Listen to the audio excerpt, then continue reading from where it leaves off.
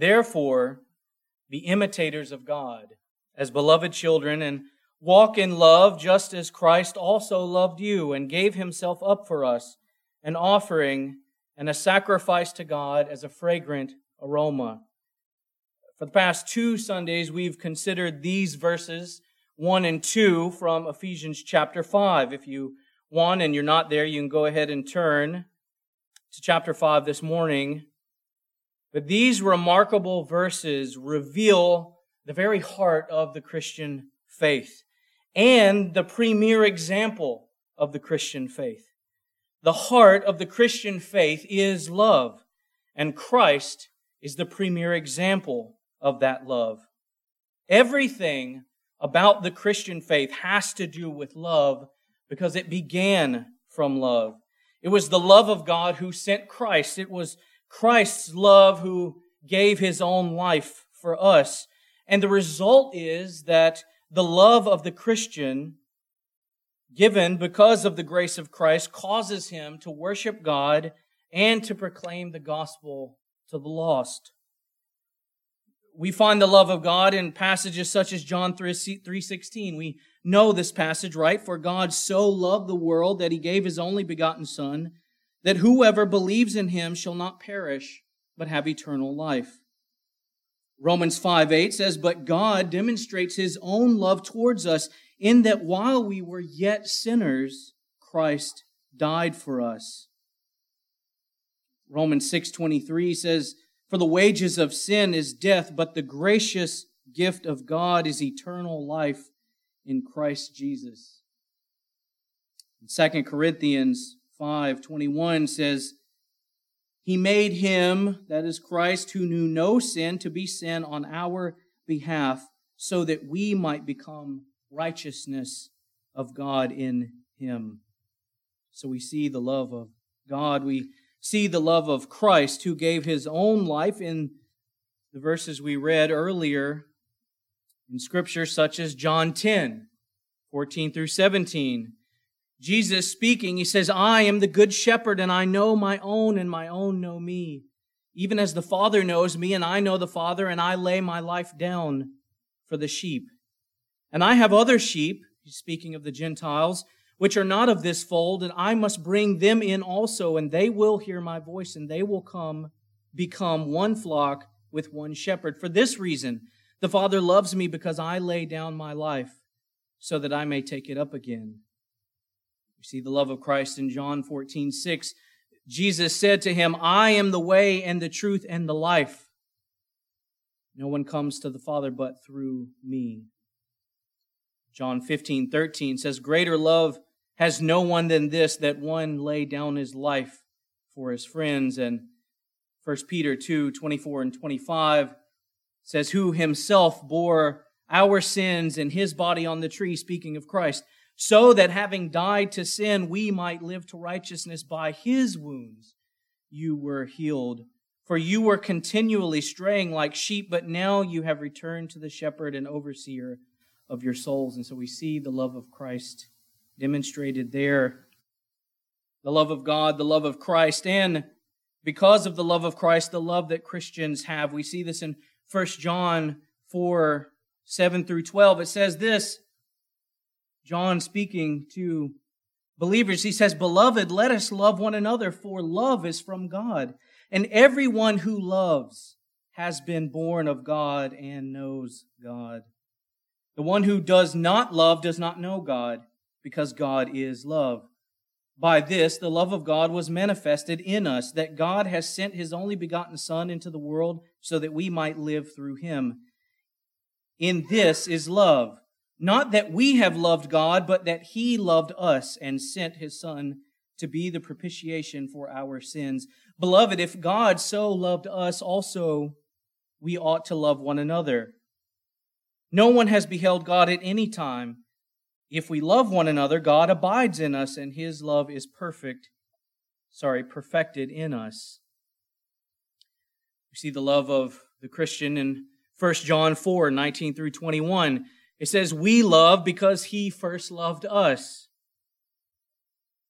If someone says, I love God, and hates his brother, he is a liar. For the one who does not love his brother whom he has seen cannot love God whom he has not seen. And this commandment we have from him, that the one who loves God should love his brother also.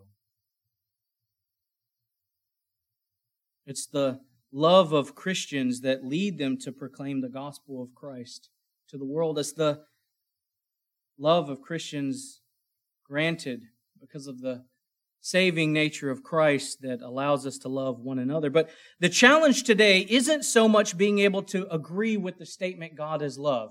Everyone agrees with that statement. The challenge isn't to convince people that Christ is love, or even necessarily that Christianity is a religion of love. None of that is difficult. Our culture loves to talk about love.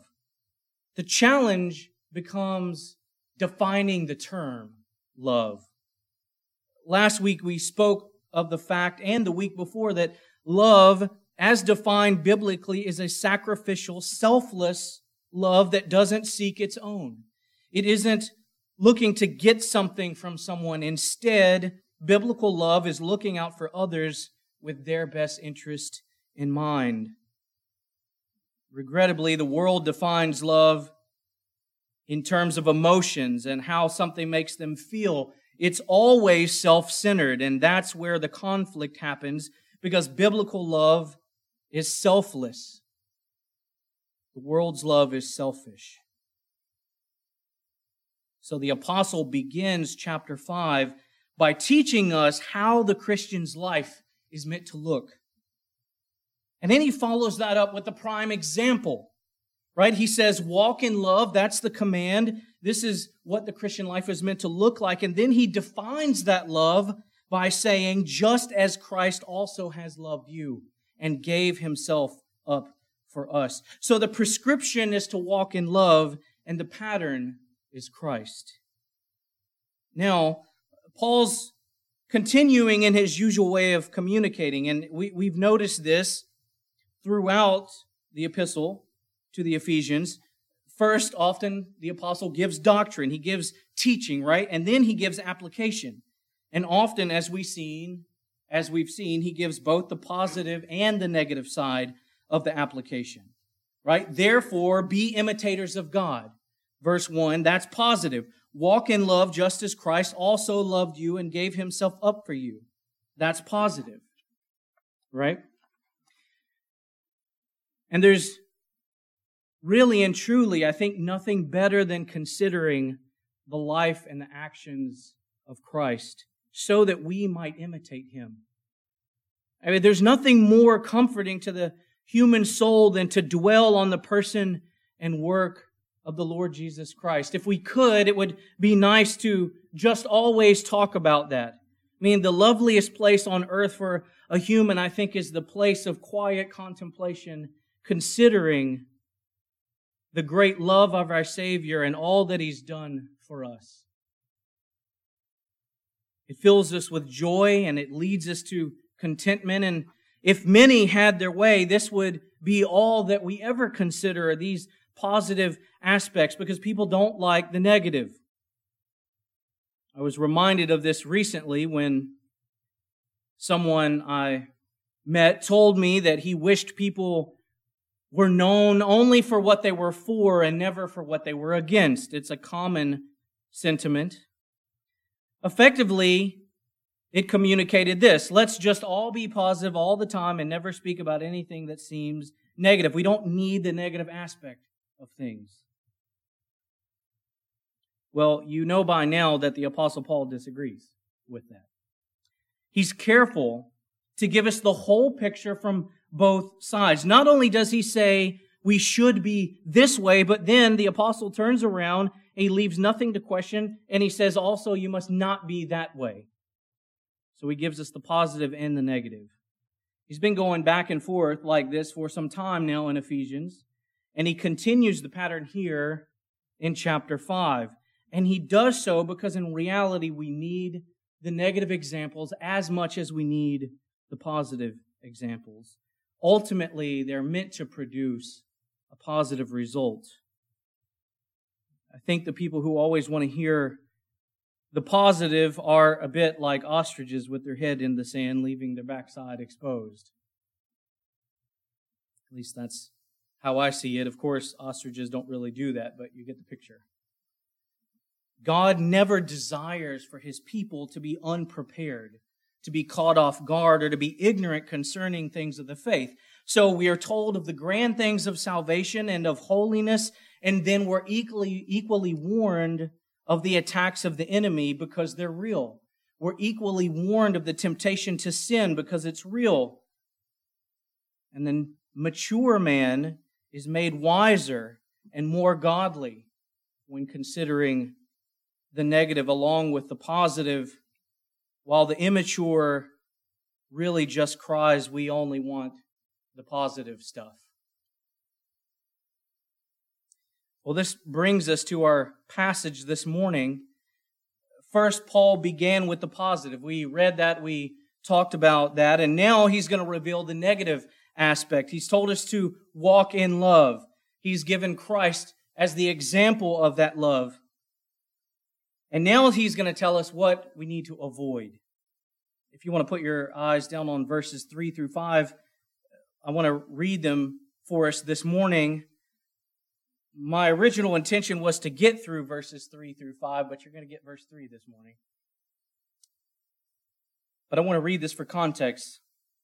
It says, "But immorality or any impurity or greed must not be named among you, as is proper among saints. And there must be no filthiness and silly talk or coarse jesting, which are not fitting, but rather giving of thanks.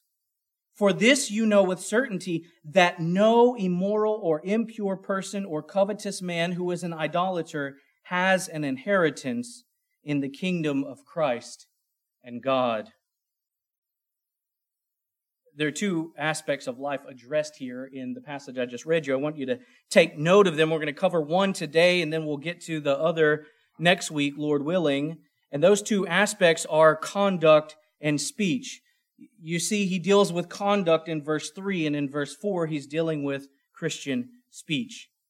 In chapter 4, we saw something very similar, the same kind of pattern. He told us to be angry, but not to sin. We're advised not to steal, but to work, so that we might have something to share with others. All of these things were concerned with conduct. And then he also tells us in chapter 4 that we are to refrain from telling lies, that we're to speak the truth to one another. And then in verse 29 of chapter 4, we read, "Let no unwholesome word proceed from your mouth, but only such a word as is good for edification according to the need of the moment, so that it will give grace to those who hear." Paul's dealing with both the conduct of the believer as well as the speech of the believer. So here in verse 3, "But immorality or any impurity or greed must not even be named among you, as is proper among saints." So Paul's concerned deeply with our conduct as believers. We're to walk in love, and these things hinder that walk because they're contrary to biblical love. In other words, there's no place in the life of one who professes to be a follower of Jesus Christ for these things. In the example of Christ that Paul starts with, Paul gives us some specifics of love because we see that in the life of Christ. Love is sacrificial. And now he's pointing to things precisely contrary to sacrificial love. Here, in our passage this morning, what we see is a perverted love that's self-gratifying. The love of Christ is holy. Perverted love is sinful. The love of Christ is selfless. Perverted love is selfish. And the love of Christ is what is to be imitated by the Christian. Perverted love is to not even be named among us. Immorality, impurity, and greed. But we realize that our culture is saturated with these things. And to be fair, this isn't unique to human history, right? We look at our country and sometimes we tend to think that it's totally different than it's ever been. And while part of that is true for the history of our country, it's not at all true for the history of mankind. Remember Sodom and Gomorrah? So perverted, God destroyed them. Rome was filled with immorality, and the saints had to be on guard against these things all throughout history. It's historically accounted that Timothy, who was said as the elder, the pastor of the church at Ephesus, later on was actually martyred by preaching the gospel at a parade that was celebrating all types of sexual immorality and other things. So this is nothing new to humanity. You know, it's interesting, Charles Spurgeon, who's often referred to as the Prince of Preachers, said in his day, and I quote, "All sorts of hearers come to this place, and they will be the first to say, the preacher should not mention such a subject as fornication. Well, my answer to that remark is, then you should not commit such an iniquity and give me a reason to speak of it." That's not so long ago. Now, I do believe we're seeing these things in a unique way in our own country. These things have always existed, and we shouldn't pretend that they haven't. Remember, the Apostle Paul describes the lost state of man in Ephesians chapter 2, and what does he say about the unbeliever, right? If you'll recall, he talks about how the unbeliever lives in the lust of the flesh, indulging in the desires of the flesh and of the mind. So we shouldn't be surprised. But where it was once probably in our country primarily hidden in the shadows, now it's paraded, literally, in our streets. It's celebrated by our leaders. It's sadly adopted even by many professing Christians. You talk about immorality and impurity and greed, and it's become so inundated in our culture now that even professing Christians have decided these are acceptable, contrarily to God's word. The Apostle Paul says it should not even be named among those who profess Christ. You see, Paul isn't concerned with what the world is doing. He's not addressing the world. He's addressing the church at Ephesus and to us. He's not addressing the world because he understands that they can do no differently before they come to Christ.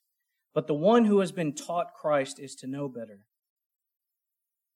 The expectation isn't that these things are only sometimes found in Christianity. The expectation is that these things are never even to be named among you, among Christians.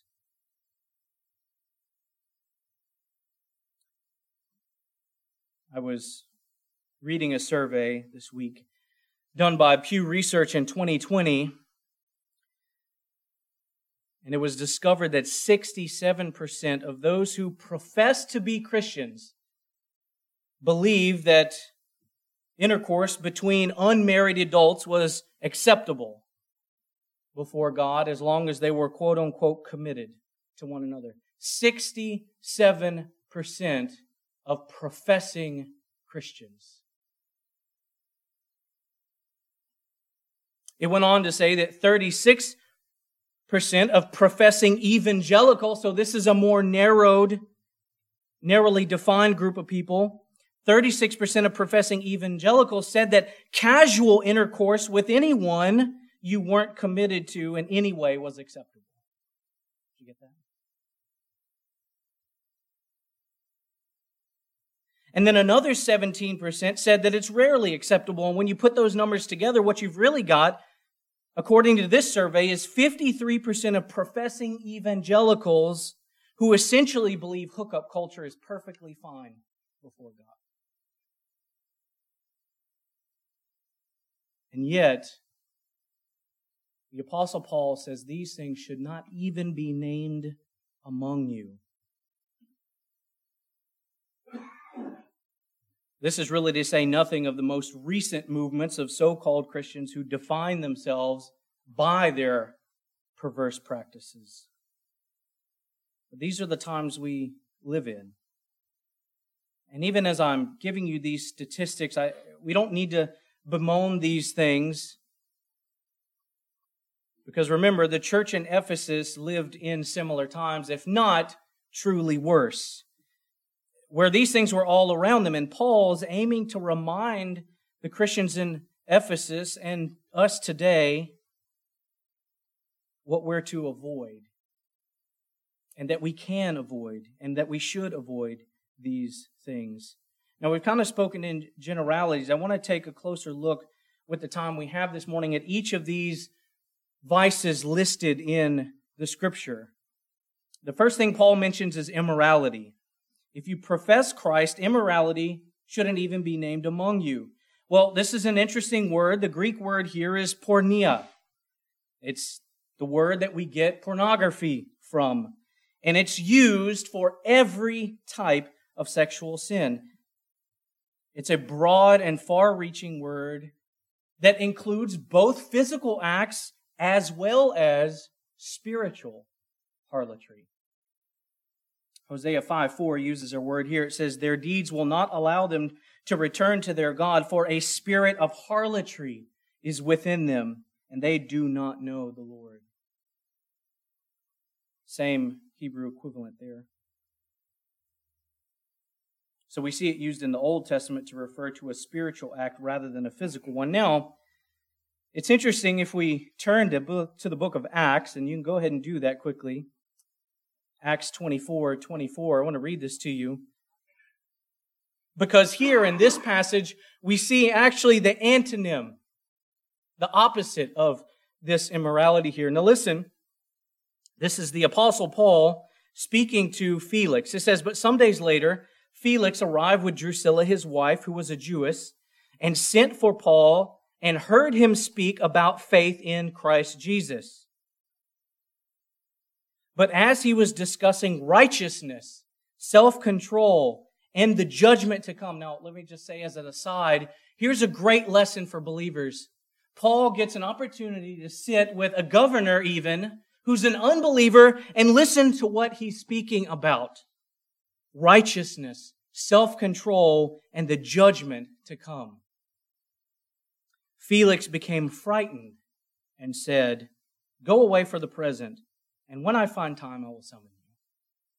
Well, the word here, self-control, is the word I want to look at just quickly, okay? The word self-control. Ingratia. It's the antonym or the opposite of porneia, which is immorality in our text this morning. So this self-control here is used, by the way, specifically when speaking of sexuality, which is vital in the passage to understand this passage in Acts, because it says that Felix became frightened. Well, why did he become frightened when the Apostle Paul was talking about sexual immorality? Well, you see, Felix's marriage to Drusilla was actually an adulterous marriage. He took her as a wife when she was married with another man, to another man. We know this historically. So Paul was discussing the issue of immorality and the judgment to come, and Felix became frightened because he knew exactly what was being said. So the expectation is that the Christian stays far away from any and every form of sexual immorality, both physically and spiritually, and is instead self-controlled.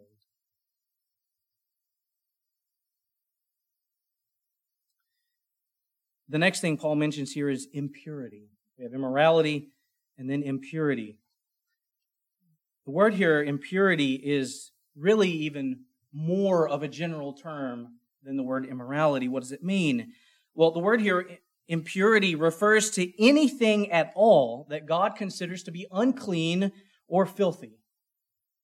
It's used 10 times in the New Testament. In Matthew 23:27, it's used to refer to rotten bones. Jesus himself uses it in this way. He says, woe to you, scribes and Pharisees, hypocrites! For you are like whitewashed tombs, which on the outside appear beautiful, but inside they are filled with dead men's bones and all uncleanliness. There's your word. The other 9 times this word, impurity, is used in the New Testament, it's always connected with sexual sin. So the Apostle Paul is really hammering the importance here of avoiding sexual sin. Immorality, impurity. It would include everything, the word impurity, from impure thoughts to lustful passions to ideas or any other type of sexual perversion.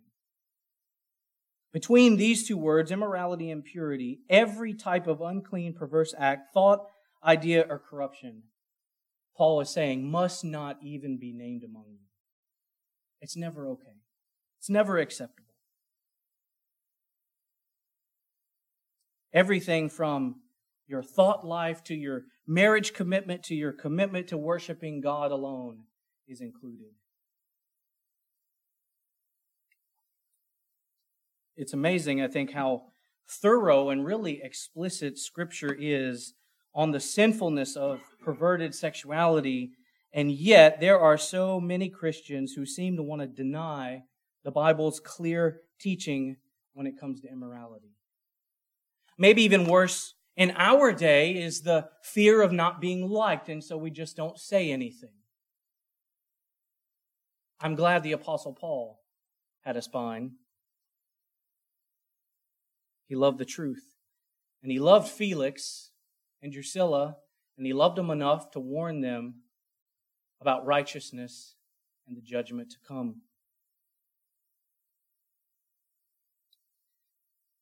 Talking about how many Christians have adopted a position counter to Scripture, a case in point is a comment made by the 2019 Southern Baptist Convention president when he said this, and I quote, "The Bible appears more to whisper on sexual sin compared to its shouts about materialism and religious pride."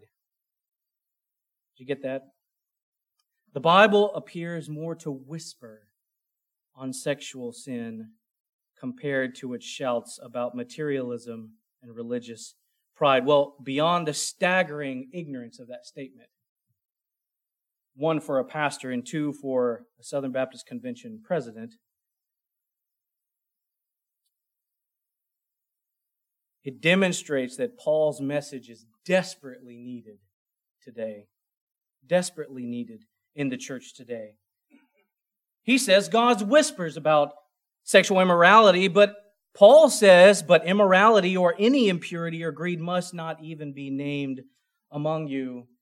Dear friends, let me just tell you this. The Bible never whispers about anything.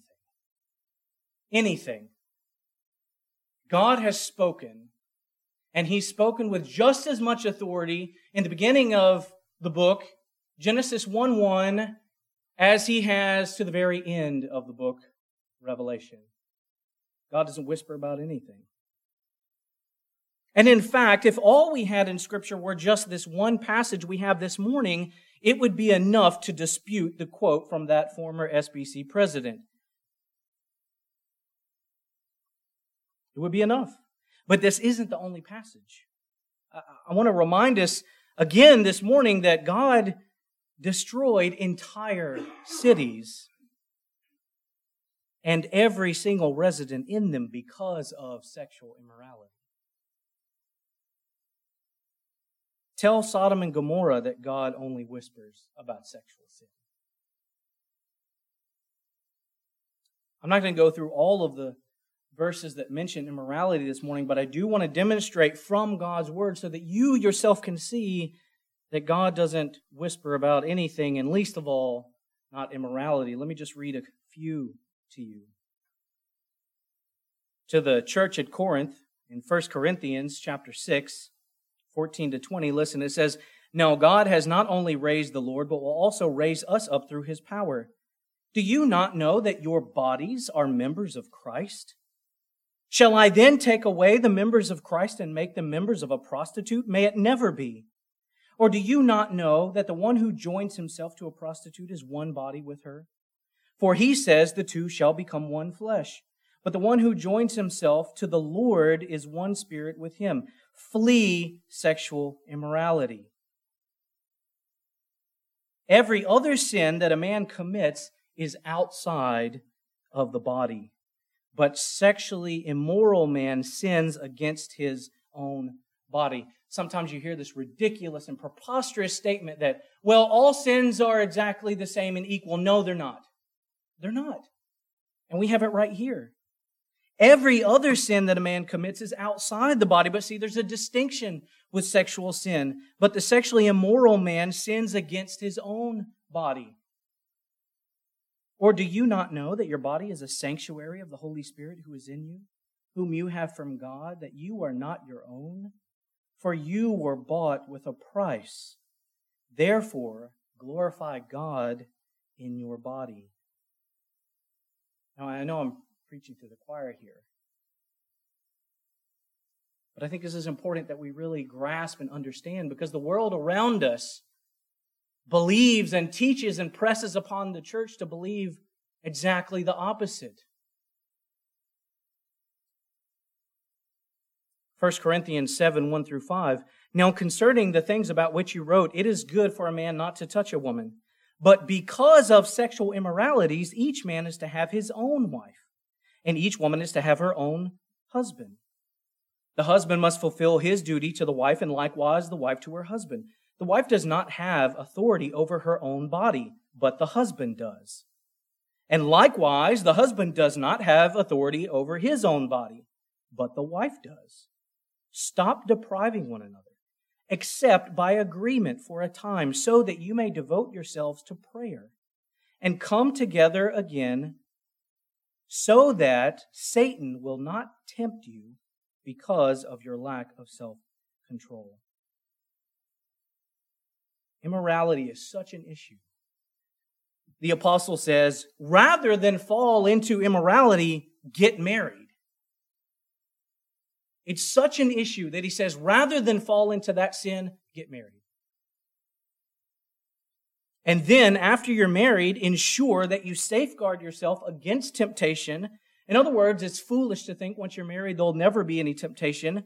And the way you safeguard that is by fulfilling your marital duties to one another. It's a protection against immorality even in that. Mark 7, 20 to 23, it says, and he was saying, this is Christ speaking, that which proceeds out of the man, that is what defiles the man. For from within, out of the heart of men, proceed the evil thoughts, sexual immoralities, thefts, murders, adulteries, coveting, wickedness, deceit, sensuality, envy, slander, pride, and foolishness. All these evil things proceed from within and defile a man. So we have the warning there. 1 Thessalonians 4, 3 through 5. For this is the will of God. Let me just stop right there. If you've ever wondered what the will of God for your life is, we've got a whole bunch of Christians running around today like a bunch of chickens with their heads cut off, stressed about finding out what God's specific, particular will for their life is, and it's right here in the text. So if you ever forget, open your Bibles to 1 Thessalonians, write it down, chapter 4, 3 through 5, and believe God. This is what he says. For this is the will of God, your sanctification,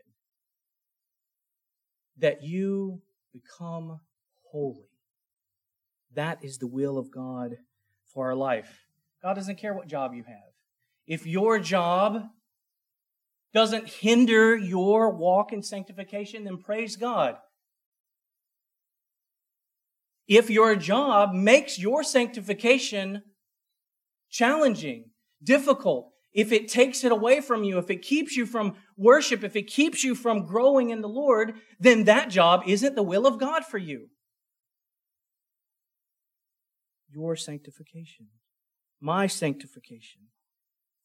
That's the will of God. He's made it really easy for us.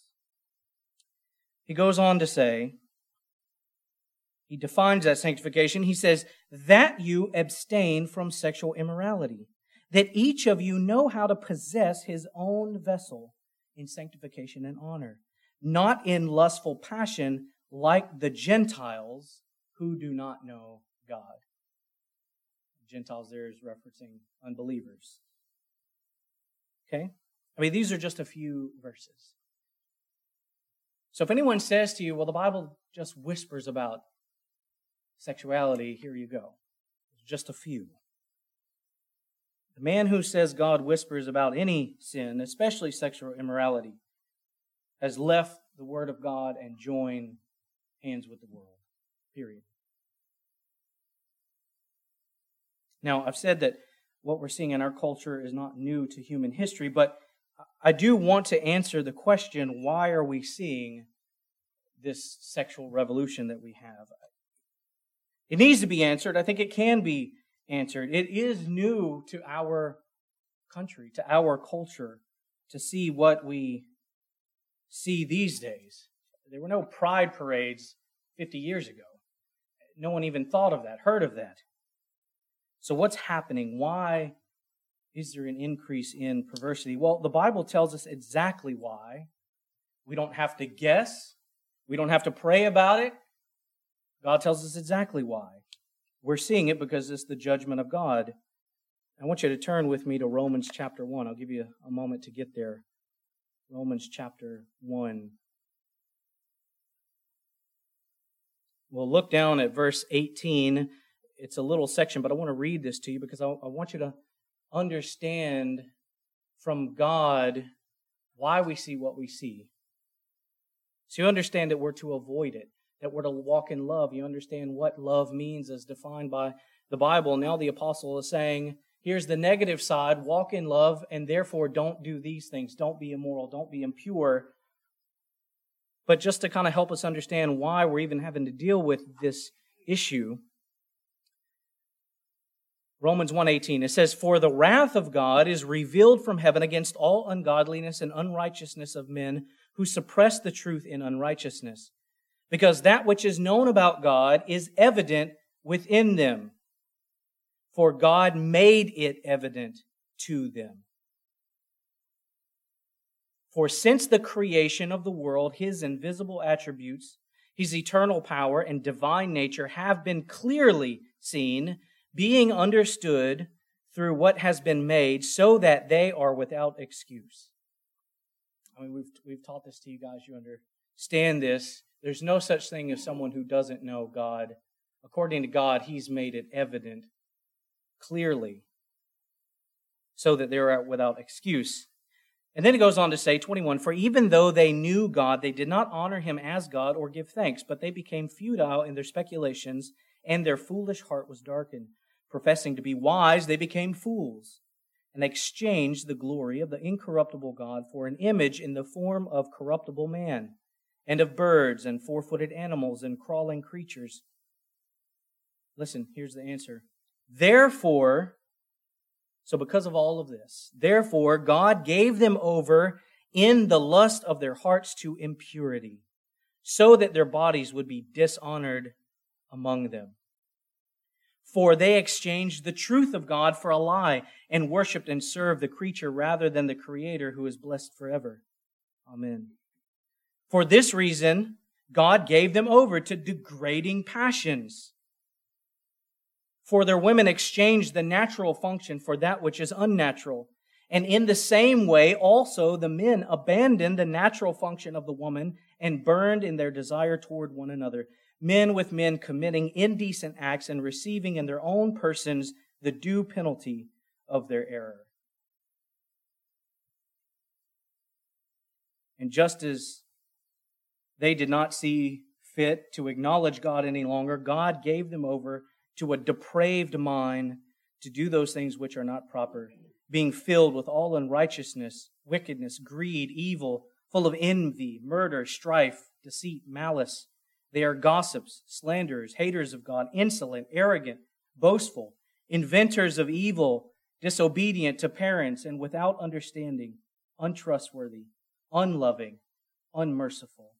And although they know the ordinance of God, that those who practice such things are worthy of death, they not only do the same, but give hearty approval to those who practice them. What we're seeing in society today is a clear evidence of God's judgment on this nation. This is the answer to the question half the country seems to be baffled over. How does such a small percentage of the population run everything, dictate everything? Why do we see this filth everywhere we turn? Well, the answer is as clear as daylight for those who read the Bible. When people refuse to worship God, exchanging the glory of God to worship other things, whatever they may be, God gives them over to their lusts and degraded passions as a form of judgment. Sexual sin is indeed not just like every other sin. Not only does God not whisper about sexual sin, but an increase in sexual sin in a nation is a sign that God's wrath is on that nation. Folks, sexual sin is nothing to play with. It's evil, and it's antithetical to the character and the loving nature of Christ. And Paul's warning comes because these things are the counterfeit of true, considerate, caring, selfless, serving love. So Paul starts with the positive. Walk in love. He says this is what love looks like. It's the love of Christ. It's totally unconditional, totally sacrificial. And then he gives us the contrary. But be warned, this is what's opposite. Stay away from these. These things shouldn't even be named among you. The last thing we're going to see this morning concerning our conduct is that we must abstain from all greed. Abstain from immorality, abstain from impurity, and abstain from all greed. Must not even be named among you. So, the commentators believe that this could be a form of covetousness that pertains to sexuality, some commentators. In other words, it takes advantage of others for self-gratification. Other commentators believe that Paul had the 10th commandment in mind here when he's talking about greed, where it says, you shall not covet your neighbor's wife. The text really doesn't give us enough connections to make any of those, so I'm uncomfortable assuming that. But what we do know from the text for sure is that here greed refers to an extreme form of selfishness. That's what we're talking about. Which is the very opposite of the love of Christ that we saw in verse 2. Right? In verse 2 it says, just as Christ also loved you. And how did he love you? He gave himself up for you. Greed does exactly the opposite, right? Greed seeks to get whatever it can from you. And so the admonition is to walk in love. The example was Christ's sacrifice. Christ's love is giving. It's a sacrificial love. And greed is selfishness, bent on taking regardless of the cost or harm to others. It makes perfect sense in our passage that the apostle would add greed because it's impossible to have immorality and impurity and not greed. Wherever you find immorality and impurity, you're going to find greed. Remember, Paul connected greed with impurity already in the book of Ephesians.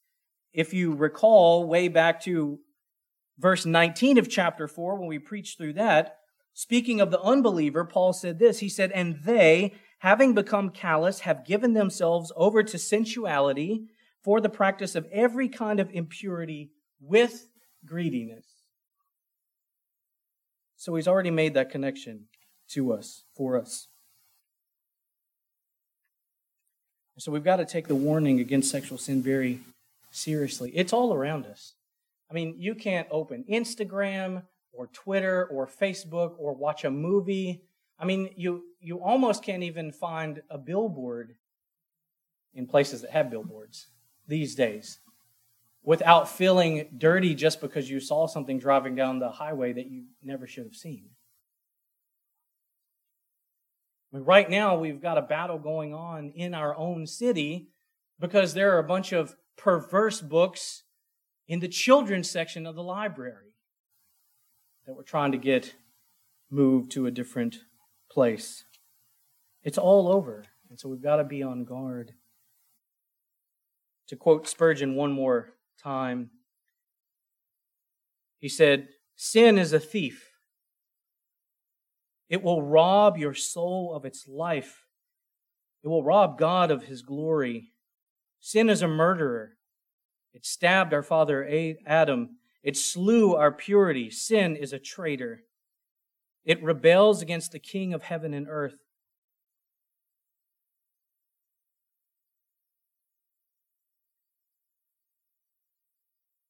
So that's true. Sin always brings death where Christ came to bring life. If only the Christian church would get back to understanding how evil sin is. Sin aims to rob you of the life Christ is giving you. It's not just a list of do's or don'ts.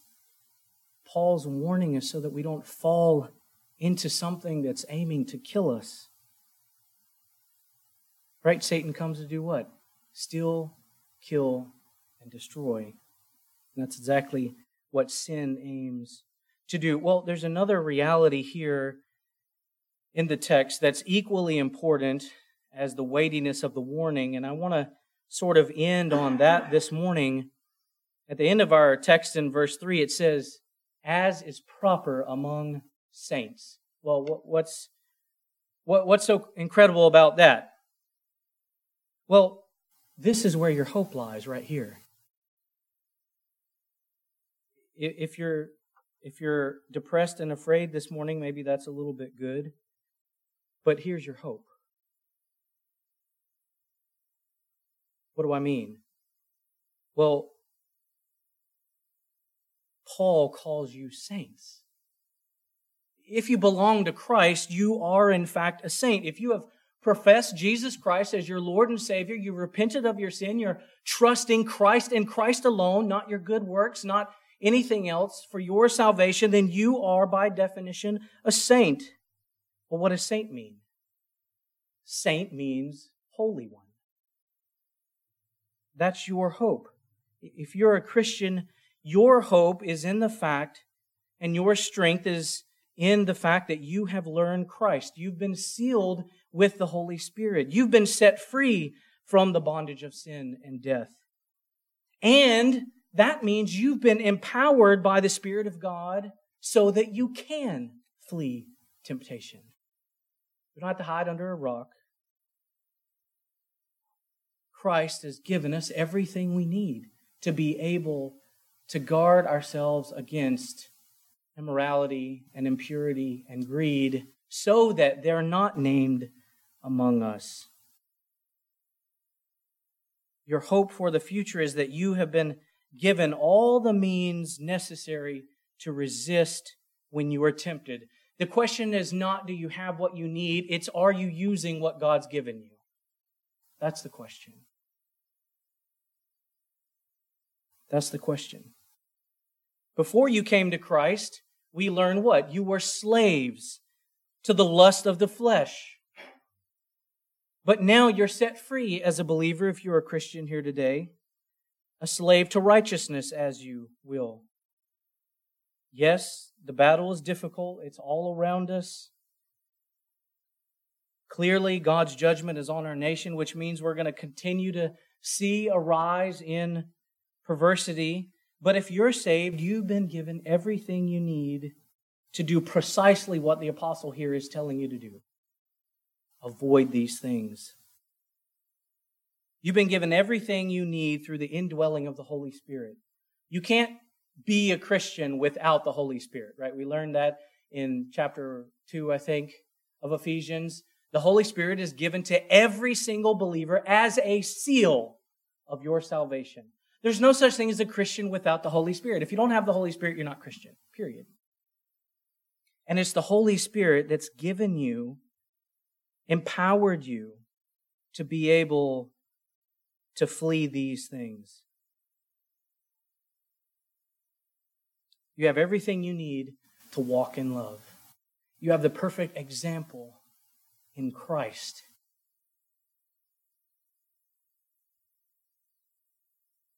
When these things become hard, when they become challenged, when we look around us and we feel like it's just everywhere, consider Christ. You're meant to walk in love. And ask yourself, what does the love of Christ look like?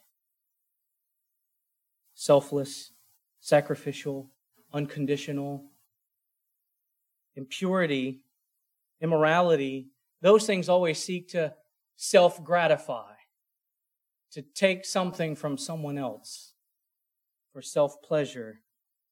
It's exactly the opposite of Christ. And so Paul says, let not immorality, impurity, or greed even be named among you. Rather, we should live sacrificially, unselfishly, and unconditionally loving. Let's pray.